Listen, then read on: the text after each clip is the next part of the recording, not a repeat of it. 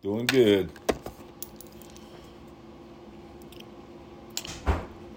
Happy Thursday morning, brothers and sisters. I'd like to take this opportunity to thank you so much for allowing me to come to your home this morning, spend some time with you, share a cup of coffee with you, but above and beyond all else, share God's word with you this morning.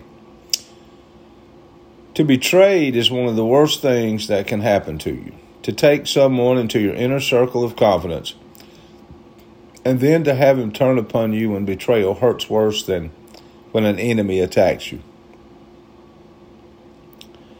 Jesus knew the pain of betrayal as he watched Judas walk out into the night to begin his covetous plan in John 13, verses 18 and 29. David also knew a betrayer when his commander-in-chief Joab secretly murdered Abner in 2 Samuel chapter 3, verse 27. When a trusted ally treats you with contempt, you may want to retaliate in anger. David knew Joab would eventually reap his betrayal and thus pronounced Joab cursed in all his generations.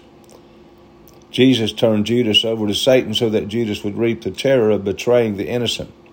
Instead of retaliating, Jesus washed Judas' feet before Judas left to betray him.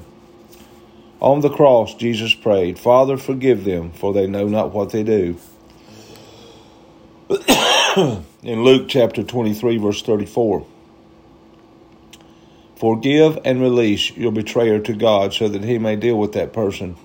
If God be for you, who can be against you?" In Romans chapter 8, verse 31. Daily reading scriptures today are 2 Samuel chapter 2, verse 12 through chapter 3, verse 39, Psalms 119, verses 1 through 16, Proverbs 15, verses 29 and 30, and John chapter 13, verses 1 through 30. Thank you for joining in with me this morning. God bless. Jesus loves you, and I love you. Thank you.